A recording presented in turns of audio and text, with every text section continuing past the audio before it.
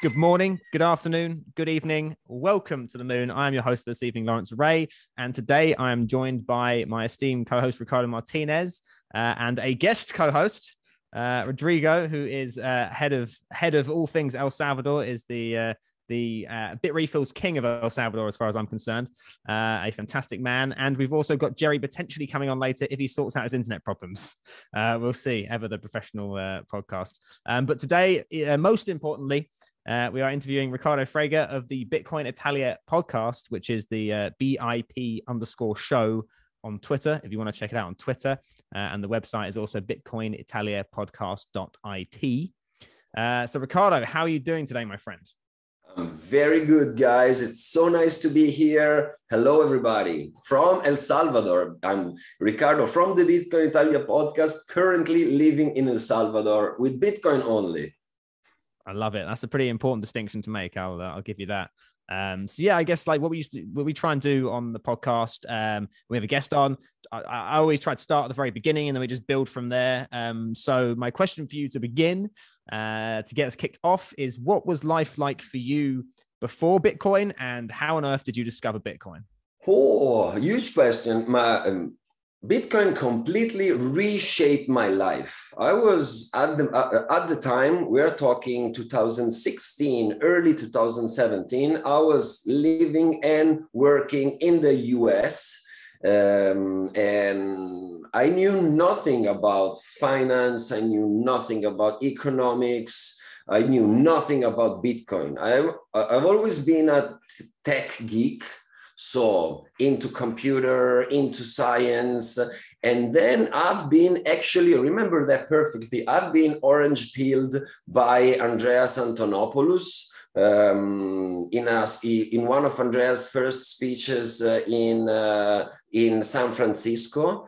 And when I've heard of this fantastic digital currency ready for the future, ready for robots, I don't know, my mind went to the sci-fi books I loved when I was a kid, and I said, this is going to be the future. I have to study massively this thing because it's going to change everything. So I started be obsessed, actually.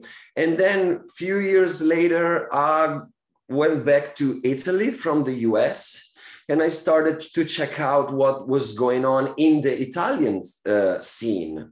And actually nothing was going on there, or very little. Every single content about Bitcoin was economic, was financial. I have always been an activist for human rights. When I was working in the US, I was working in the legal cannabis industry to legalize cannabis because I'm an anti-prohibitionist.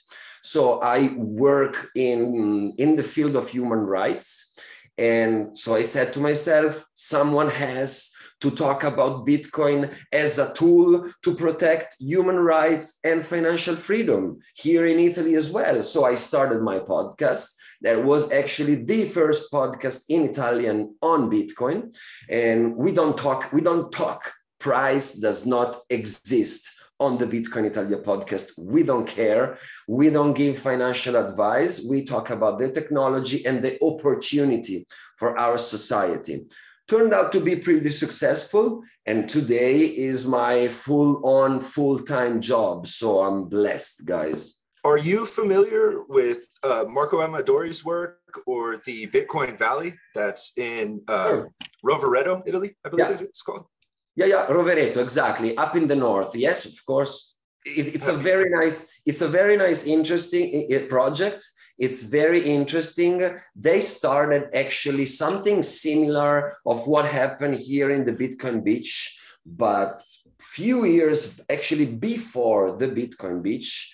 And it's, as far as I know, though, something didn't work there because the Bitcoin Valley is still on. You can still go in that specific place, Rovereto, and buy things with Bitcoin. But somehow the technology didn't spread out. So it's there and it's staying there. Italy is a very different country, is a full-on first world country. We have euros, we have an economic and financial system that, quote, works. And we can discuss what these works mean, but we don't feel the need of Bitcoin in Italy at the moment.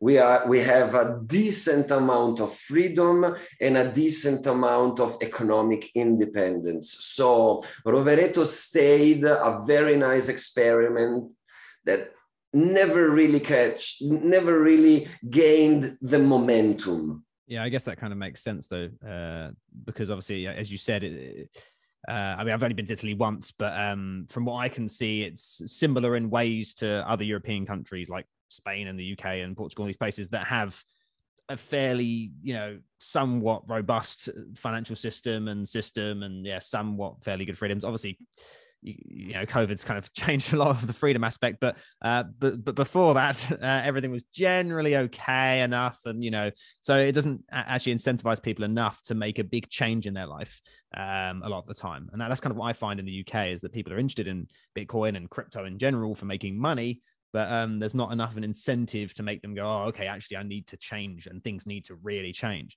And obviously, that may come about sometime in the future, and I think it will, but. I can see it's going to happen. It's going to happen for sure. We use this thing differently. I mean, I work with countries like El Salvador, like Nigeria, like Afghanistan, like Russia. They have a real use case. They are using Bitcoin to protect themselves from a dictator, from an authoritarian government, from hyperinflation here, not far from here in Venezuela. We don't have those problems yet in Italy and in the European Union. So what Bitcoiners think about the cryptocurrency in my country is I have to hodl. I get a text from people, from fans in Italy, while I've been living this Salvadorian adventure, and they text me, they write me on Instagram, on Twitter, why the hell are you spending your Satoshis in El Salvador while you could just hodl and they're gonna get, and their value is gonna increase in time. So there is this obsession. I never got this. I can spend Bitcoin now and buy them back tomorrow. So why should I be obsessed in holding them like, I don't know, Uncle Scrooge? Spend your Bitcoins, friend. They're made to be spent. Yeah, I personally agree with you as well. And I kind of never really saw a problem with spending Bitcoin. I must have spent well over a whole Bitcoin in my life, at least. But I think a lot of the perspective comes from there's a key difference in people who look at Bitcoin as possibly being like the future of finance and actually being utilized for payments, etc. And then there's people who are just seeing Bitcoin as like, yeah, okay, this is probably something that's going to stick around for quite a while and probably is going to make me money. So I'll just invest in that to then sell it at a later date, right? And that's the big key. Because if everyone just hodled it, nothing's going to happen. No one's ever going to use it. And it's just kind of going to go up and then eventually probably go down in value once everyone realizes that no one's doing anything with it. So it has to have people like yourself and others spending it to give the hodlers actually some value. That's my opinion on it anyway. So absolutely. If nobody spends Bitcoin, who's gonna pay for Rodrigo at Bitrefill? There you go, right? There you go. Right. Right.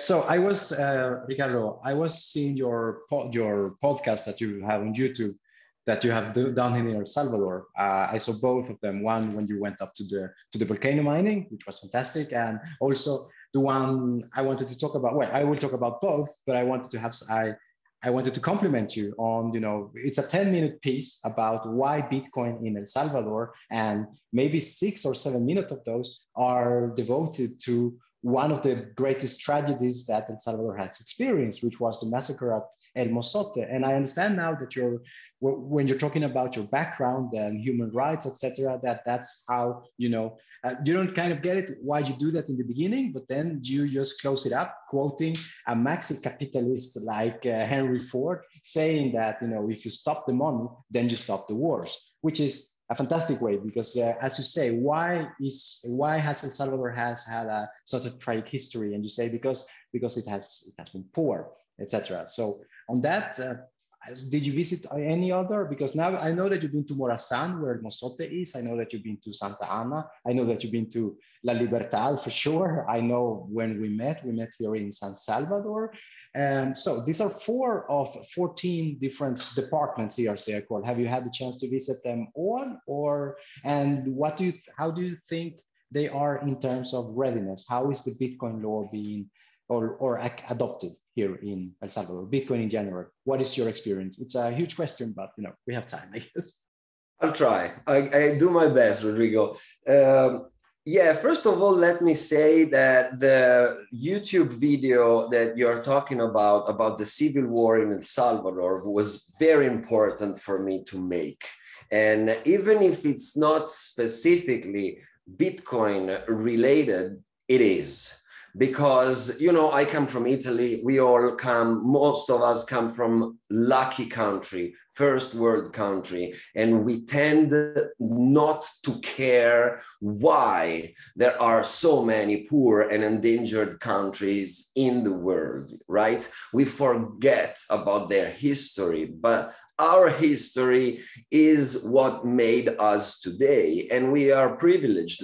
I never did nothing to deserve being born in a first world country and in a peaceful moment for my country. So in my work, it's always very important to remind people that we are just one mankind, that we share one word, and that we live in different environment, and nobody has to be blamed for the country he's born into. So why El Salvador, which is a beautiful land, so pristine, there's water here, there's agriculture, there's everything, that a country needs to provide for its people.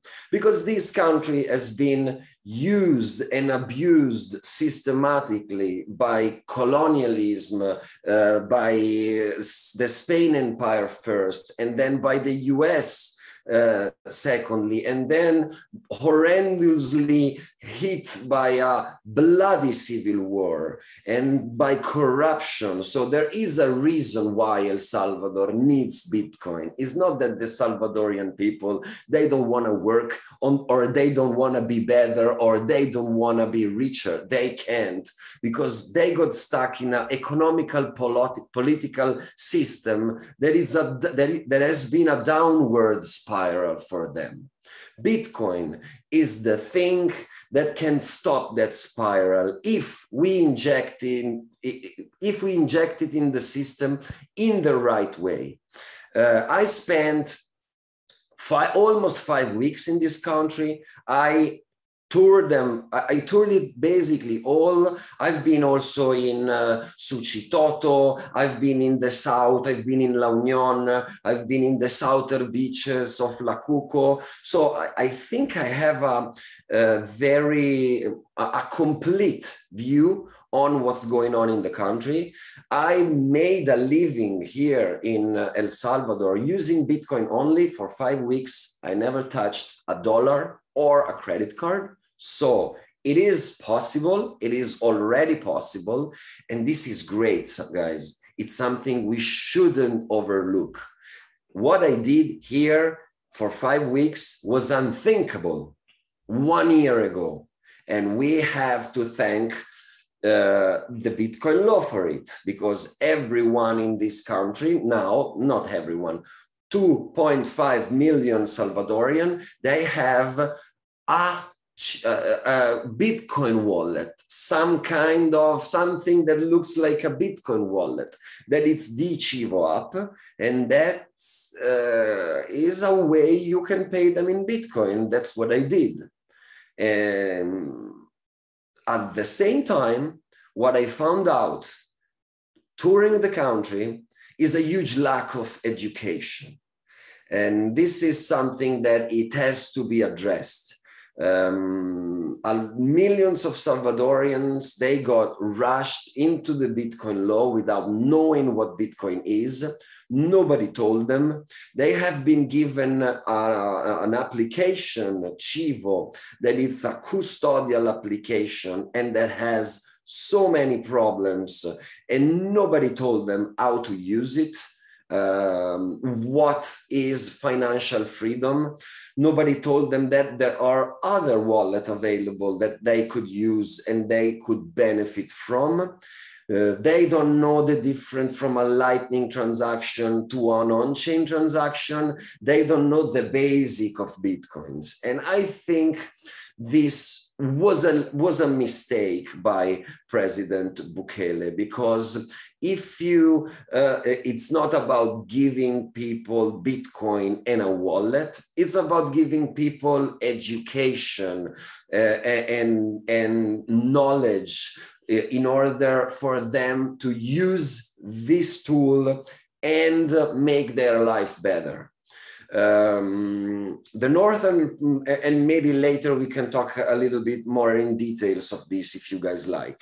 But to end your question, Rodrigo, of course, San Salvador, the capital of the city, is a very Bitcoin friendly city. Of course, the beach, the Bitcoin beach where I'm currently, it's super Bitcoin friendly. The north of the country was very Bitcoin friendly. Santa Ana, for example. The southern, not so much. For what I understand, it's more poor. This is the southern part of the country. There is more emigration from that part of the country. So there are actually a lot of remittance on the Chivo wallet, but people exchange them in dollars straight away. They don't really use the Chivo hub that much to pay. And of course, when you get completely outside the touristic routes, it gets more difficult. It gets more complicated, because that's the thing, you know, this is a very cash-oriented society. Everyone in El Salvador uses cash, piles and piles of dirty dollars. So when they deal with other Salvadorians, their technology to go is cash. There is the incentive, though. If they work with tourists, if they work with people that is actually asking them to buy in Bitcoin, then something is going to happen in their mind, you know, and they are going to tell each other, that's an opportunity we shouldn't miss. And they download the app and they are open to use it. And when you show them how to properly use it with a wallet that is not Chivo, they thank you. They are thankful because nobody told them that. So I've been educating a lot of Salvadorian during this month and a half. And once again, the driver is the incentive. That's why it is important for you guys that are listening to this podcast. Come to El Salvador, spend your Bitcoin in El Salvador, pretend to use Bitcoins in El Salvador. Don't give up. Don't use dollars here.